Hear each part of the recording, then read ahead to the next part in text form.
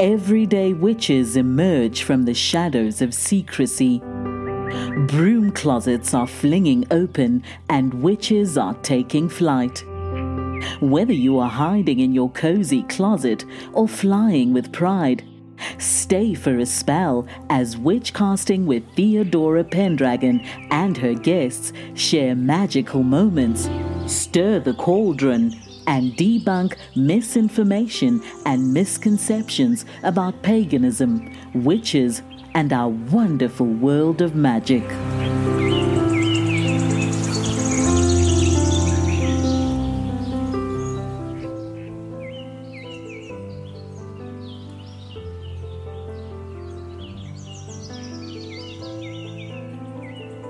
Welcome back for another episode. Today I have a special guest, Violet K.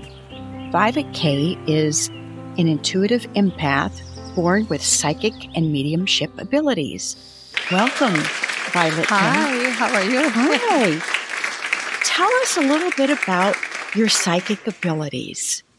I can remember I could see possible future or things that will happen definitely.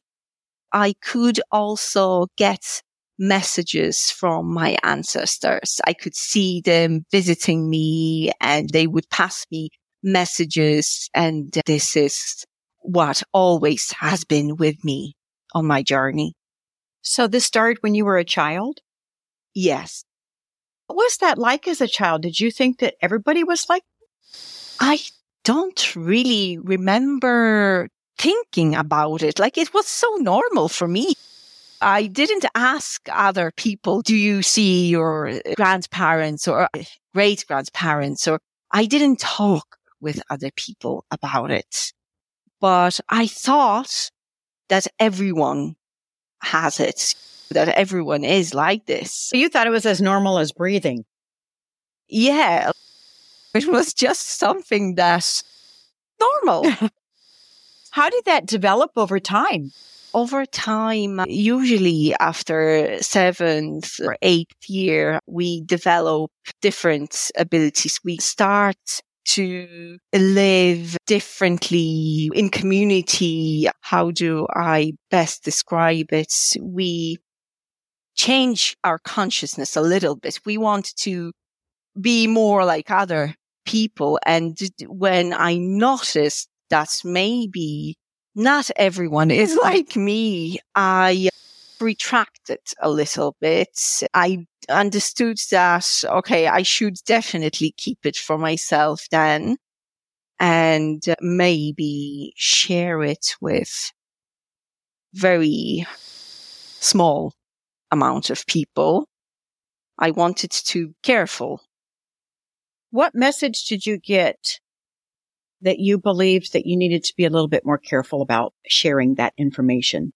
For example, I could sense sometimes what will happen within 12 hours, let's say. I noticed that I don't remember the exact words or what the exact thing that I've seen, that I sensed, but I remember that it was questioned and that you probably heard it somewhere before. You probably someone talked about it. So that made me think, okay, let's then keep it to myself and I'll see how things will progress with time. At that young age, though, you understood that they didn't really believe you. Yeah, exactly.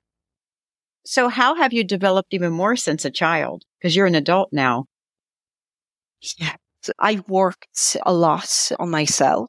And as I developed the time frame that I could peek into, stretch, and I developed a very deep connection with my intuition, with my higher self. And I work a lot in dream state as well. It's my daily life now. I can't imagine a day without my rituals. It's like brushing teeth. So you do it when you wake up. You just do it. It's your everyday life. Coming back to your question, the time frame stretched to over 5 years, but I am more of a healer than a psychic. This is my calling, is healing and empowering people. I don't go and tell people this and that will happen. No, I have to use common sense. You can't tell everything, but if you sense something that might be very important, I can just nudge a person. I don't say it directly. Let's tell it that way. I don't say it directly because I know I've learned throughout the years that I have to be very gentle. People can get scared very easily. Tell us what your typical practice is as a healer. Mm-hmm. I use Reiki modality and I use Psychic Empath, which is lesser known, but very powerful as well. So energy healing. I am also skilled in counseling and I combine psychological and spiritual approaches. I'm very intuitive, spiritual, but I'm also grounded. And I heal people privately. I do group sessions and meditation with healing. I read tarot. And I travel across Ireland and take part in holistic fairs, which are really a lovely way of meeting a lot of people and seeing different places. I love doing it. My husband, he travels with me and our daughter as well. So it's also kind of a family thing. So you currently live in Ireland and you travel around Ireland for these festivals. Yes, I do. How exciting. And locally as well. Yeah, it is exciting. I love it, actually. Just talking during Christmas time that we are so so both my husband, my daughter and myself as well, we are so excited for this year. So the first one starts in February, 5th of February. And just can't wait. It's really exciting. What do you do at the festivals? I offer Reiki healings and readings as well. After healing, I invite the person to draw up to 3 cards or oracle cards or angel cards. Depends on if some people are a bit afraid of tarot. So I offer them alternative. We also sell incense and incense burners. That's what we do. When you go to the festivals in Ireland, is there a big crowd that draws in? Yeah. So it's I love it. So it's very popular. Yes, it is. It is. It starts in February and the last one is last week of November. That's a long season. So it's a whole year. Yeah. Every week, every Sunday usually, but yeah. Oh, that's nice. It's a long season. Yeah. It's great. You currently live in Ireland, but you are not originally from Ireland. No, I was born back then it was a Soviet Union. And I was born in a country called Georgia. And it is a Christian Orthodox country. It's between Russia and Turkey. And how long did you live there? I was 7. And then we left because of the war. There was a domestic war there. It was caused by a dismantling of the Soviet Union. There was some disputes about laws and which republic is independent and which not. It wasn't a safe place to be. And we left. And you were old enough to remember that? Yeah. I was 7. Uh-huh. And where did you move to after you left Georgia? Poland. What was it like to live in Poland? It was very different than Georgia. I remember when I was a child in Georgia, even though it was a Christian Orthodox country, it was patriarchal country, there was a lot of mysticism and I loved that. And we had guests coming over, visiting us, and we would always serve Turkish coffee. It's like a small espresso. So it's served in a tiny cup. After conversation and drinking coffee, it was like a ritual. And a woman would offer a reading, for example. It would be either my aunt or my grandmother. They would read from coffee to their guest. And I remember observing this, and I just loved it. And my aunt was always reading cards. She didn't have tarot. She was using just basic cards for game playing. So I was fascinated by it. And it was always part of life. It was your normal life. Part of socializing. Yeah, it was my normal life. We didn't talk much about spirituality or some kind of flows of universe or spells or anything. No, we just lived doing it. So coming back to the first question, that's why I didn't ask, because I thought everyone had visions like I did, because there was readings done and this coffee readings as well. So I didn't think that maybe others don't see what I see. So yeah. Is that where you learned how to read the cards? No, they didn't teach me. I was too young, I guess, because we left when I was 7. So I just observed, or maybe they tried to, but I don't remember. I just don't recall learning until I was in Poland. When we moved to Poland, it was totally different because it is a Catholic country, and there's a lot of fear in those people. The church keeps them really by their throats. It's different now because it was many years ago, but back then, early 90s, it was very important to them, the religion, very important. Throughout the years, it's slowly changed, but still Catholicism, this fear is deeply rooted as well there. There was no readings done. They probably feared you, right? Yeah, I'd say I didn't do it openly in Poland. I started when I was 13. So a few years of living in Poland, I started. I thought, it's a part of me. You were fighting it. I just can't. Right? Were you fighting? Yeah. Yeah, because I wanted to be like them. As I said, as I grew up, I tried to belong to where I was currently living, and it was Poland. So what would they do? It was really common to go to church every Sunday. Okay, I'll try to do it. And I found a group of other children. I had my friends, and we used to go. But after a few visits, I was like, no, it's not me. It's not mine at all. I remember visiting Orthodox church. We call it Cerkiew, and I like it there. I like it. It's totally different vibe. When I went to church in Poland, not so much, no. And then I stopped going with my friends, and I concentrated. I didn't do much for some time, and then I found this psychic fair. There was one time I remember under their castle, there was like a huge field close to the castle in Warsaw, that's capital of Poland.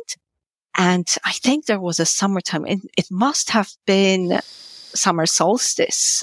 They had this psychic fair. And I remember I begged my mom to go, and she took me, and I went to a small tent. And in this tent, there was a lady sitting there, and she had her table and cards. And I was like, oh, I'm home. How exciting. So it was exciting. It was so exciting. I loved every minute of it. You were home. So, yeah, that's where I belong. I felt it. She gave me a reading, and it's amazing. But she told me, it came true actually. She told me that one day I will meet a man who will look a lot like Italian. He'll have dark hair, dark eyes, and that he will take me away somewhere to another country, a different country, an English-speaking country. It was very interesting because since age of 9, I had this inner drive to learn English. It's not my first language, but I started on my own. If I had a favorite song, I would write down the lyrics in English and then I will translate them to Polish so I would understand what they're singing. And my mother noticed that and she sent me off to private lessons. And since, age of 9, I learned. And so when this lady told me one day, I said, wow, that's maybe, at least I'll know how to speak, how to communicate. You were prepared for this future man who was going to come into your life. Yes, I was. And he's going to take you to Ireland. Did he take you to Ireland? Yeah, he did take me to Ireland. That was my first attempt in Poland to find this world that I belonged in. After that, I started looking for something that would connect me. So I found spells in magazines. And of course, I tried a spell and I started learning cards and reading about numerology and astrology and stuff like that. Now living in Ireland, would you say that you're pretty much out of the broom closet? Yes, I'm fully out. And I'm really happy and grateful. It's great to be fully who you are and not be afraid and just live the life like you want it to be. Now, was there a time as an adult that you were in the closet? Yeah. I felt at the very end, just before fully coming out professionally, it was agonizing. I'm going into the office and I don't want to be there. I don't want to do that. I want to do something else. I want to heal people, but I'm right here sitting on this computer and I just hate it. You were wasting your time. Yeah. And now you're doing what you love. Yeah. So I did, as you said, felt like I'm just wasting my time, but I had things. Sometimes you can't start something without having a proper foundation as well. There were steps that I had to go through, but yeah, now I'm fully out. Steps of coming out. What were they like? So there are stages of coming out. You first have to accept all this within yourself. And then when you're ready, you can share with your close circle. Very few people. Then when you're ready, you can share with a wider circle, like maybe your community. And then if you want to, of course, you can share it with everyone. You can just be fully who you are. For me, it started from conquering fears, inner fears about persecution. It was believing in myself, believing in my skills, because people will tend to rationalize it and they will say, you probably read it somewhere or someone told you and you knew from someone else about me. They doubted, but there also a self-doubt creeps in. What if they're right? That's a really good point. What if I am going crazy? That's a big elephant as well in this room. You have to believe in yourself and believe in your skills, your abilities. And what helped me in 2009, I started to really deeply going into self-practice, but like daily self-practice. And of the Hermetic Order of the Golden Dawn, I bought a book and they would have 12 lessons in high magic. And the first lesson is one of the first lessons. Record your dreams. And this is what I do. I have, and this helps me with the self-doubt. You can't imagine how much. And I have a date and I have my notes and I have what emotions, what I've seen in my dream, what happened. I can give it in detail or I can just describe just general context. And then it's amazing when I tell something to a person and they would say, oh, you probably heard it from me. And maybe you think that you dreamed about it, but I probably told you this and you dreamt about it afterwards. And I go and check the date. And I was like, no, we actually spoke 2 days after the dream. And this has happened to me. A member of my family shared something with me and I said, oh, you know what? Actually, now that you're talking about it, I sensed something and seen something, and you have to be more careful about it. You have to approach it in maybe a more serious matter. And how would you know? You probably heard it from me. They wouldn't believe me and they would try to push it away and just make me doubt myself. But then after the conversation, I did check and it's actually. Yeah, that has nothing to do with you. It's their own disbelief. Exactly. At least now I can defend myself, whereas before when I was younger, I couldn't. There is a tendency after the conversation to maybe sometimes call me back after a few days and say, but how and why? And let's talk about it more. And I can actually provide a proof. Which, no, I've seen it or heard about it. I didn't hear about it. I sensed it or seen it before, way before. This is something that helps me with the self-doubt or people that would rationalize things. And so that's one thing, the dream journals, the daily rituals, they really helped me in the journey.